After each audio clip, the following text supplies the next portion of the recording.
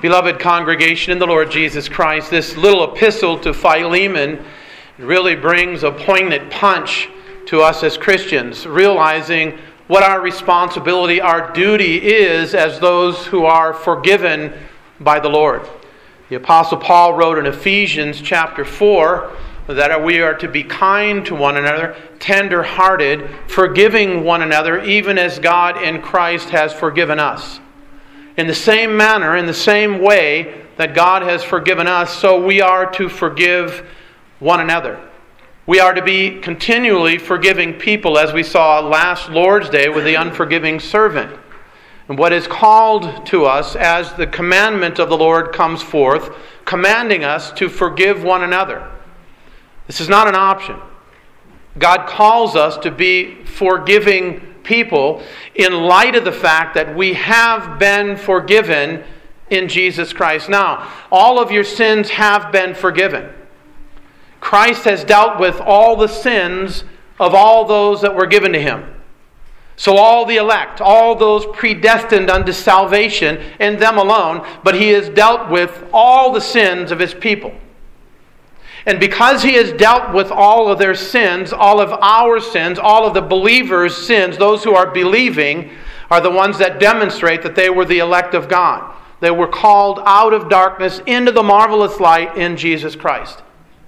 And you can have the assurance from the teaching of Scripture that God has forgiven all of our sins for the sake of Jesus Christ, for the sake of His work. This is the testimony of God's Word. And yet that is a judicial sense. Judicially, I now wear the robes of Jesus Christ. I have been forgiven of all of my sins, and therefore the guilt and the consequences of my sins have been dealt with once for all time in Jesus Christ. I am never in a case, in a position, in a condition where I am under the wrath or condemnation of God. Christ has bore the condemnation of all of His people. There is therefore no condemnation to those who are in Christ Jesus, who walk not according to the flesh, but according to the Spirit. In the same manner, I will never be cast out of the household of faith, because Christ was cast out once for all time in my place.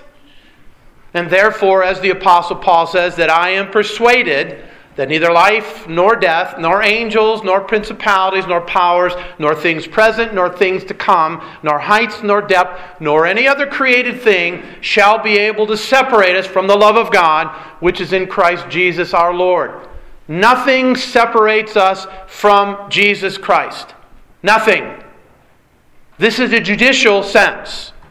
So this is my position. I am righteous before God in Jesus Christ, as righteous as Christ is righteous, because I am covered and clothed with His perfections, His holiness, His righteousness, His perfect satisfaction has been imputed to me.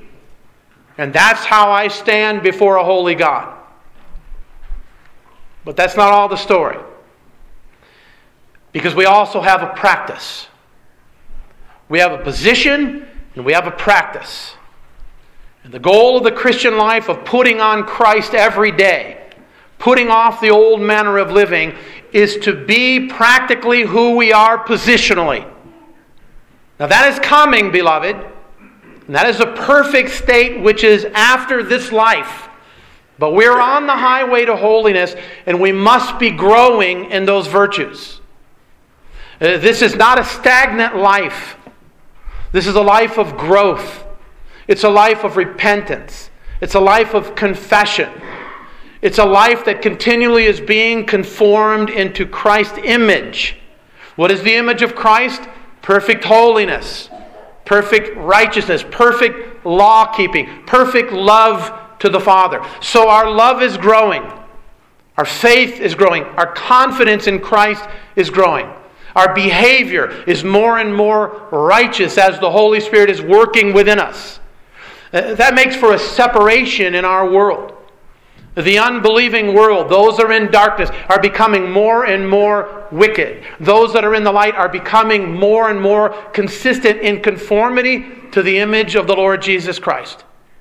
So I have a judicial sense of forgiveness with God, but I have a relational sense as well.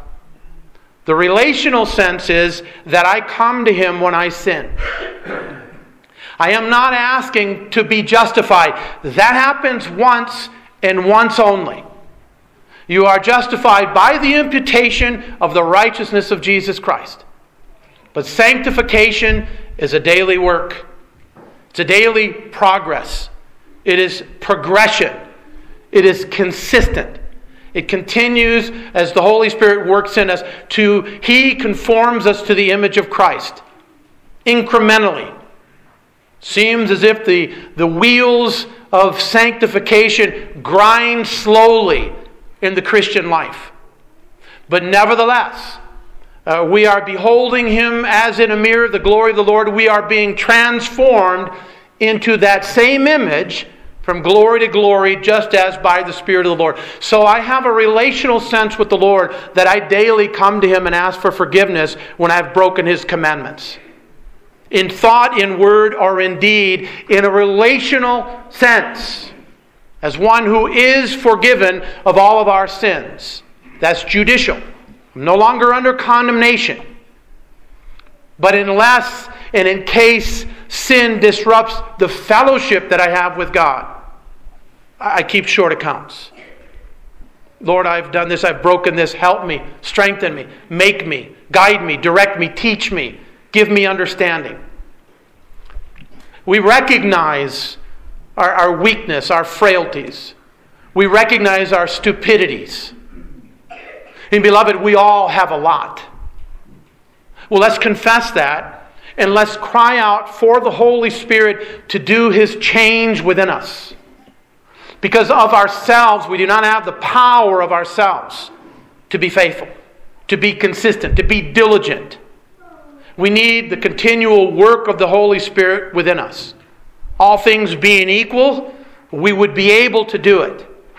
But because of the pull of sin that is still within us, we need the strengthening of the Spirit of God. So there is the relational. And that spreads out then from my relation to the Lord to my relation with every Christian, with all that are in the body of Christ. And because I sin against the Lord, and it's never done in a closet, it always affects everybody that's in the body of Christ. That we keep short accounts with one another as well as with the Lord. And we strive to forgive. We strive to repair. We strive for that reconciliation. You may have union with somebody because you are forgiven by God and you are engrafted into the body of Christ, but you may have broken fellowship. And that is always a result of sin. And so you strive to keep short accounts, forgiving. You remember Joseph when his brothers sinned against him. And you read Genesis 50, you find Joseph forgave his brothers. That was horrendous sin, what they did. They sold their brother, their own flesh and blood, their family member. They sold him to Ishmaelite slave traders to then be brought into Egypt, to sold on the slave block to become a slave of Pharaoh, of Potiphar in Egypt. But Joseph forgave his brothers. I think about Paul and Barnabas. Paul came to faith when the Lord Jesus met him on the road to Damascus and regenerated his soul. And he tried to join the brethren. And they only saw him as Saul of Tarsus, the hater of the church. It was Barnabas. His name means son of encouragement. Who gave him the right hand of fellowship and brought him in and took Saul of Tarsus to the other apostles and to the body of Christ. And he was forgiven. And here is Paul and Barnabas going on missionary journeys. And in Acts 15, so we have Acts 9, the conversion of Paul, Acts 15, is when a great dispute takes place between Barnabas and Paul over John Mark, who was Barnabas' cousin. Barnabas wanted to take him on missionary journeys for what they had ahead of them, and Paul did not. Why? Because he had turned back when they began their first missionary journey and didn't want to go along with them. And then you read Colossians chapter 4, and Paul says that John Mark, bring him. He is helpful to me in ministry. He had forgiven him. And even though at a certain point, Paul was angry, Paul did not want to bring him along. He then forgave him and brought him in. This is what you find that goes on in the life of the body of Christ. Think about the Lord's Prayer. Forgive us our debt as we forgive our debtors. Now, this is not a financial debt. It means sins. What we owe to God. We are asking the Lord to forgive us our sins as we even forgive those who sin against us. Not an option. It's a command. And beloved, it's not always easy. As I said last Lord's Day, it's not always easy. It's not easy to be sinned against and go to that person, but that's the paradigm of Scripture. It's not easy to be confronted by somebody when you sin, but that is what the Lord calls us to, and therefore we need to come and we need to receive with the spirit of humility. And the Holy Spirit alone can give that to us, and we ought to be praying to that end. When you are unreconciled to somebody because of a sinful situation and there hasn't been forgiveness granted, there hasn't even been confession of sin, you need to go before the Lord and keep your heart sensitive. Keep your heart before the Lord pliable, that you are ready to forgive if in fact that person does own up to their sin and they confess it to you. You must be ready to forgive them. This is what we find going on here in this little epistle with Philemon and Onesimus, the runaway slave. And Paul is dealing with this situation of what is the responsibility of Philemon to bring back Onesimus, who became a Christian. The Lord caused him to be born of the Spirit of God. He regenerated his soul. While he was a runaway slave in Rome and he came across the Apostle Paul in the providence of God, he brought him into that condition. And the gospel was proclaimed to him. And the Lord opened up his understanding and he believed the truth. He was engrafted into the body of Jesus Christ. And Paul understood him to be a brother in Jesus Christ. He's communicating that now to Philemon. And I understand something, that this little epistle that Paul writes to Philemon, it is delivered to Philemon by Onesimus. The runaway slave brings the letter back to Philemon. In the mercy of God, for the courage of Onesimus, Tychicus comes along with him. This is what Paul writes in Colossians chapter 4. So he has one as a companion that comes along with him, bringing the letter to Philemon, who has the ability, he has the Roman law to do with his slave who has run away anything that he wants. And yet he's a believer in Christ. So this means that he is a man who's merciful. He's kind. Paul is appealing to him to be forgiving. And this is what we find in our text. Notice, Paul sends Onesimus back to Philemon. He says in verse 10, I appeal to you for my son Onesimus, whom I have begotten while in my chains. He is a co-laborer with God, brings the gospel. God regenerates his soul. And he says, who once was unprofitable to you, as in the flesh, as fleshly, as one who was an unbeliever. He's unprofitable to Philemon. But now he is profitable to you. Because in the regenerating work of the Holy Spirit, the mind of Onesimus has changed.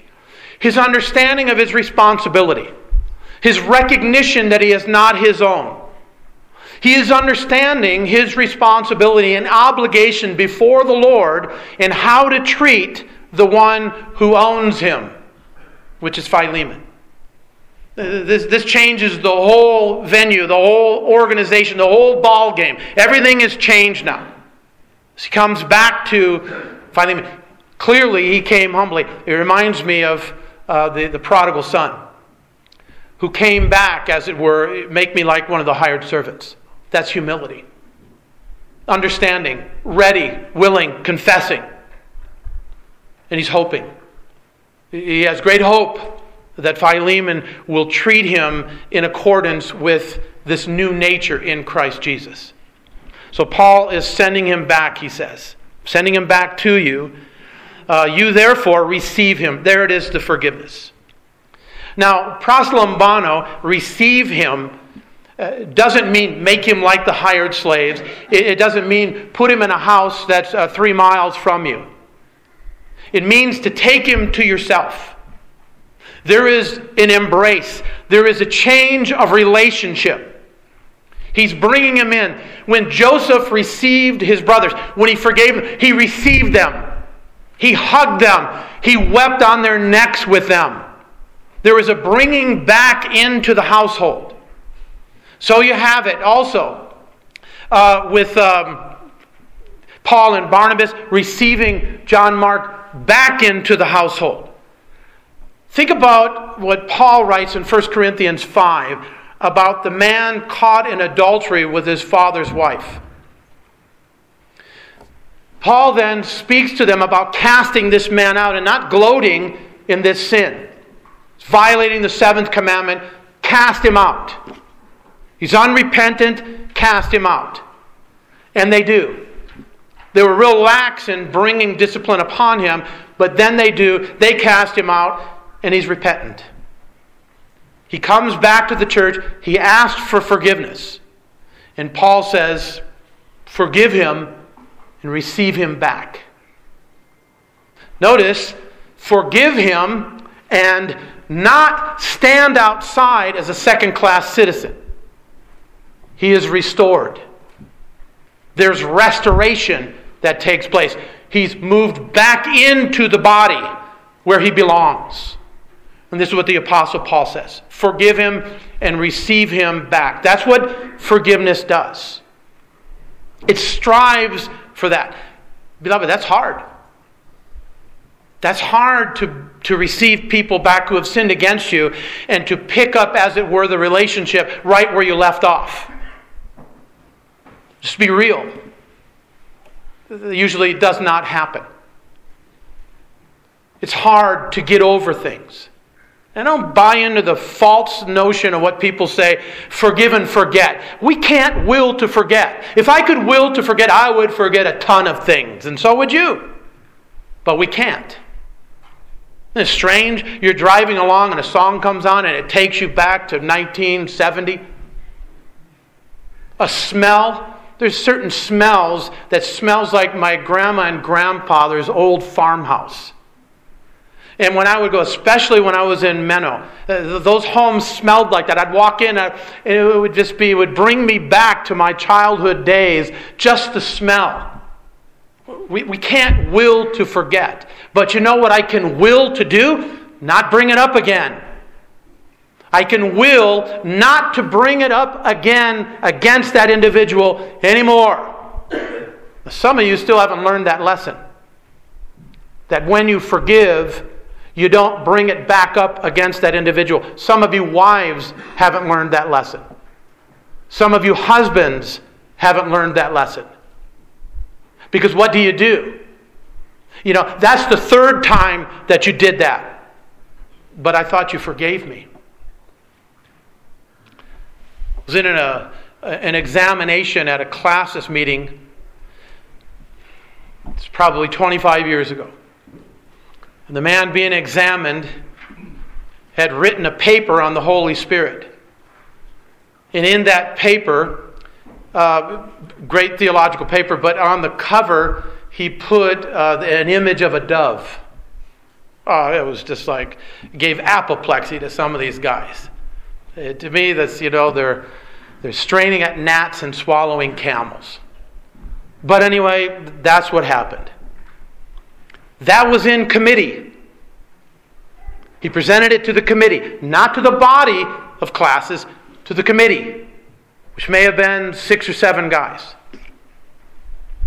And he was confronted on that issue, and the man said, "You're right. Please forgive me." And they forgave him. And then they got to the floor of classes for the exam, and one of the examiners said, in his theological paper, he had a dove on the front cover. And the man being examined astutely said, "I thought you forgave me of that." Lesson learned. Once it was dealt with in committees, it is just simply affirmed that what he wrote was orthodox. It was reformed. And that's all the body is privy to. Nothing else. And they brought something in private, public. And we do the same thing. When you deal with somebody and you keep bringing up the sin. Oh, and we forgave and they forgave. It's nobody's business. It's you two alone. Deal with it. And then it's done with. And you don't bring it up. Beloved, that's Christianity 101. Why can we not get that? Because we have a problem with our mouth, don't we? What should we do? Lord, forgive me. Forgive me for my mouth. Forgive me that I don't keep my mouth shut. Forgive me that I keep prattling on and causing more problems. Lord, teach me. Restrain my mouth. David says, restrain my mouth as with a muzzle. Psalm 141, put a muzzle over my mouth. Shut me up. That's what we need, isn't it? Forgiving and receiving back and not bringing it up again. You know, and it's hard. Emotional things get all twisted and tangled up. And then we struggle with one another, struggle seeing one another. And yet we've said we've forgiven. So what you need to strive at working at it and praying for the ministry of the Holy Spirit, for that ministry of mercy in your soul. Lord, have mercy upon me, that I might demonstrate, reflect your glory in forgiving. Forgiving this individual and bringing him and receiving him back, which is hard, but that's the high road, isn't it? This is what Paul is saying to Philemon. You think about what Philemon was going through with a runaway slave. Someone he had probably purchased for a sum of money, who's now ran off, is taken off, and he's no longer profitable. Now it's a great hardship. Now there are other things other people have to pick up because he's abdicated his responsibility. Paul says, receive him back. This is a real admonishment, isn't it? He appeals to Christ receiving him. Who am I ever to hold a grudge? And yet we do, don't we? And we do because we don't think on the right things. Christ has brought me in. He's embraced me. He's not only forgiven me, He's made me favorable in God's sight.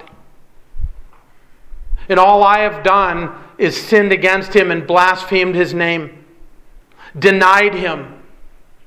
All I have done is continually rebelled against Him and said, who is this man that he should rule over me? And He brings me in. You see, if we look at it from that perspective, who is it that you wouldn't forgive? Those that come and ask for forgiveness, you shall forgive them. No option. Command of the Lord. You're not going to lose your salvation if you do not forgive somebody. You will be disciplined by the Lord and driven to forgive that individual. You will forgive that individual one way or another. For those whom the Lord loves, He chastens. He scourges every son that He has received, brought into the household. Beloved, if you want a spanking, Go keep on with unforgiveness. Somebody comes to you confessing, you shall forgive them. And so Paul is saying, receive him even as my own heart. You love me, Philemon. You know the friendship that we have. You know the brotherhood that we have in Jesus Christ. You know how I love you. And I gave my life for you as well. Receive Onesimus back, even as you would receive me. Look at him, look at me. But that's a whole perspective, isn't it? It's like looking at a child and seeing a parent. It's hard not to love. You have a friend and their child comes to you and you see the image of that child. You see the image of that parent in that child. It's hard not to love them and embrace them, isn't it? To bring them in. This is what Paul is saying. He's saying the same thing to Philemon. As you see Onesimus, see me. Receive him as my own heart. And he says in verse 13, whom I wished, that's not a good translation. Wished. The Apostle Paul is not a wishful thinking. When the Scriptures speak about hope, it is a confident expectation that God will provide. The boulamai is the Greek term. It means will. It means something that the Apostle Paul in his mind decided to do, wanted to do. He was one who was going in this direction. He willed to keep Onesimus with him. Because he found him, notice he says, I will to keep him with me, that on your behalf, huper, in your stead, that he might minister to me in my chains for the gospel. He found Onesimus to be a great blessing to him, serving him, diakonia, and also doulos, a slave that serves. That's what Onesimus was doing in the life of the Apostle Paul. And Paul was desiring to keep him there. He had the mind to keep him there. It was his will to keep him there. But Paul understood something. Notice that he's in chains. He's in my chains for the gospel. Paul was in chains for the gospel. And he wanted Onesimus to stay there and minister to him for the gospel's sake. But he says, notice verse 14, without your consent. It was Paul's mind, it was his thinking, right? That I am going to keep Onesimus here. He is a handy dude. He's good to have around. He really helps me while I'm here in my chains. He has a love for me. And that often happens. When God uses an instrument in your life to bring you to salvation, some other pastor, some preaching, some teaching, whatever it is, you have a heartfelt affection for that individual. That's normal. You have a love for that individual. This is Onesimus. He had a great love for the Apostle Paul now, as the Apostle Paul was the instrument of God's salvation to Onesimus. It was Paul bringing the gospel. So he had a mind, I'm going to keep him, because I love him too. He is a great servant of the Lord. And he loves me and he cares about me. When everybody else had abandoned him, here is Onesimus, whose name means profitable. But he says, here's the right thing. Notice Paul making a check here. This is my desire, but it's not right. It would not be right for me to do this. It would, in effect, be violating the 8th commandment, wouldn't it? It would be stealing from Philemon, his runaway slave, which has a duty to go back to his master. So Paul says, I wouldn't do that. I thought about it, I wanted to, but I knew it was the wrong thing to do. Beloved, we live by principle. Not by emotion, not by feelings. We live by principle. The precepts and the principles of God's Word are to instruct our mind, which then, in the logic of sequence, is to instruct how we feel. The Word of God informs how I feel, my emotions. When I'm angry, is it legitimate? Is it in keeping with God's Word? There is a righteous indignation, but most times we don't have righteous indignation. We have unrighteous indignation. Why? Because we're led by feelings and emotions rather than by the teaching of God's Word. We live by principle. This is how we are. And the more that you live by principle, the easier it gets to live by principle.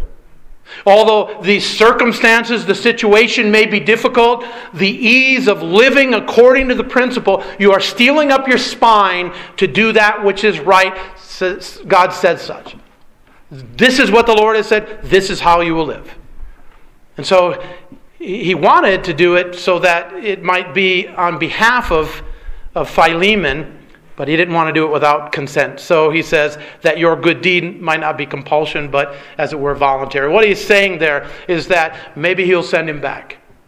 Maybe Philemon will know that Paul, the aged, the difficulty of being in a Roman prison, the dark, the dingy, the damp, the suffering, probably had much arthritis. He was beaten to a pulp. His body was scarred up greatly by the Roman authorities. He was hated by the Jews.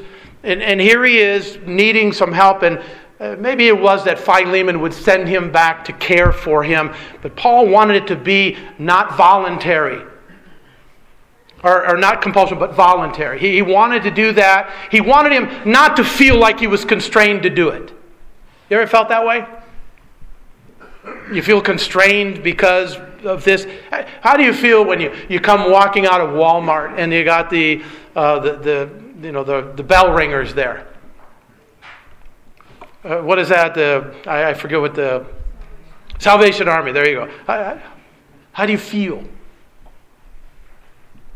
Feel bad? Feel constrained? I mean, that's what that's for, right? It's to pull on your heartstrings. You watch those commercials and you see dogs out there in the frozen weather and they're shivering and they're all chained up. Well, what's that meant to do? It's meant to pull on your strings so that you'll give. It's meant to make you emotional. So we've got to be people that are not just compelled to do that, but it's voluntary. You have a desire to do that. It's like giving above and beyond. Nobody told me I have to do this. I want to do it. I want to give in that way. That's what Paul was hoping for here with Philemon. And he says, perhaps he departed for a while. He departed for this purpose. The providential hand of God, that being departing from Philemon, that you might receive him forever. Not just simply as a slave, but now a brother in Christ. This changes the whole dynamic, doesn't it? Changes the whole relationship. Onesimus is no longer a slave. He is a free man in Jesus Christ. But yet now he is a servant for Philemon. The relationship has changed. Philemon recognizes this. Philemon is striving to love him in this way, to take him back, even as the Apostle Paul is commissioning him that, is appealing to him for that. He departed for that reason, that you might receive him forever. No longer a slave, but more than a slave, a beloved brother. You see that relationship dynamic. How could Philemon look at Onesimus the same way? How could he even see him when he there appeared at his doorstep with this letter from the Apostle Paul and Tychicus with him? How could he even see him as he's reading this letter as he once saw him as a slave in the flesh? He can't. There is a complete change of relationship now as the two are engrafted into Jesus Christ. He sees him. He must see him. He must view him as a beloved brother. That's the dynamic of the working of the Spirit in the soul. There's rejoicing. There had to be rejoicing. Can you picture this of Onesimus coming back and praising the Lord, which he never did when he was an unbeliever. He simply complained and moaned and grumbled about the condition that he was under working for Philemon. Now it's completely changed. I come back to serve you. I come back as a beloved brother. I come back to love you. I come back to worship with you, to pray with you, to the God who has redeemed us from all of our sin and misery. But especially, he says, to me, how much more to you, both in the flesh and in the Lord. Onesimus was greatly profitable to the Apostle Paul. But now, he says, not just in the flesh, in the body, but in the Lord. That's the designation of the redeemed. Are you believing on the Lord Jesus Christ? Are you born of the Spirit of God? Has the Holy Spirit testified to your spirit that you're a child of God? Because your name is not seen in Scripture. It doesn't have any one of our names listed there as one of the redeemed. The Holy Spirit ministers through the Word. And He is the one who testifies to us individually. He doesn't testify to me about you. He testifies to you about you through the Word of God. Has He testified to you? That is clearly a designation of being in the Lord. That you are in Jesus Christ. You are engrafted into Him. Your spiritual condition is changed. You are no longer in Adam. You are in Christ. You are in Jesus. You are in the Lord. That's the sphere in which you dwell now as one of the redeemed. You're in Christ. So is everyone who believes the promise of the gospel. They are in Christ. We are in Christ. We are the body of Jesus Christ. This is Onesimus now in his relationship to Philemon. He says, lastly, if then you count me as a partner. Koinonos, it has koinonia, fellowship. If you have fellowship with me, that's what he's saying. Partner, one who is joined in the work, in the labor. You in your part and me in my part, but all for the same goal, the glory of God and the edification of the body. If you count me as a believer, as one who has communion and fellowship with you, receive him as you would me. Boy, that's really putting the screws down, isn't it? That's really tightening it down now. You have, if you love me and you care about me and we're both believers and I was instrumental in your salvation, we have that fellowship and that communion with one another, will you receive Onesimus in the same way as if I was standing at your doorstep? That's how we are to see one another in Jesus Christ. This is a great epistle for forgiveness. It's a great epistle for reconciliation. It's a great rebuke to all of us. It's a greater rebuke to the evangelical world that doesn't much understand forgiveness today. There's all of these aphorisms, these phrases that go around, colloquialisms, do this and forget this, and none of it is biblical. Forgive him in your heart and go your way. I have forgiven him in my heart. The Scripture knows nothing of that, beloved. And it constantly is a refrain that goes on in the life of the church. There must be an exchange. There must be a release. There must be words of forgiveness granted and a receiving back. There must be that if there is biblical forgiveness. So that's what we are to strive for, even as it doesn't matter how bad, how deep we have been wronged. This is what God calls us to, because we have wronged the Lord. Every one of us. We have broken all of His commandments. We have despised His authority. Think even as believers. Think about when you want to do what you want to do at a certain point and you go that way and you have despised the lordship of Christ at that point. You're casting off the lordship of Christ. He doesn't cast us out. He disciplines us. Becomes gently at first. And as we harden ourselves in that sin, becomes a little bit more difficult. Becomes more stern. And it goes on until there's change. The change of the mind, which changes the action of the individual. We have absolutely no biblical right to withhold forgiveness from that individual. Think about that, Lord, people of God, and think about what the Lord does in our hearts, and go to Him and ask. We all need the strengthening work of the Spirit, all of us. None of us have arrived. We need to forgive one another. There is a great virtue and a release and a comfort and a joy that wells up in the heart when there is reconciliation. Do that for the glory of God, because He has done that for you in Christ Jesus. Amen. Shall we pray?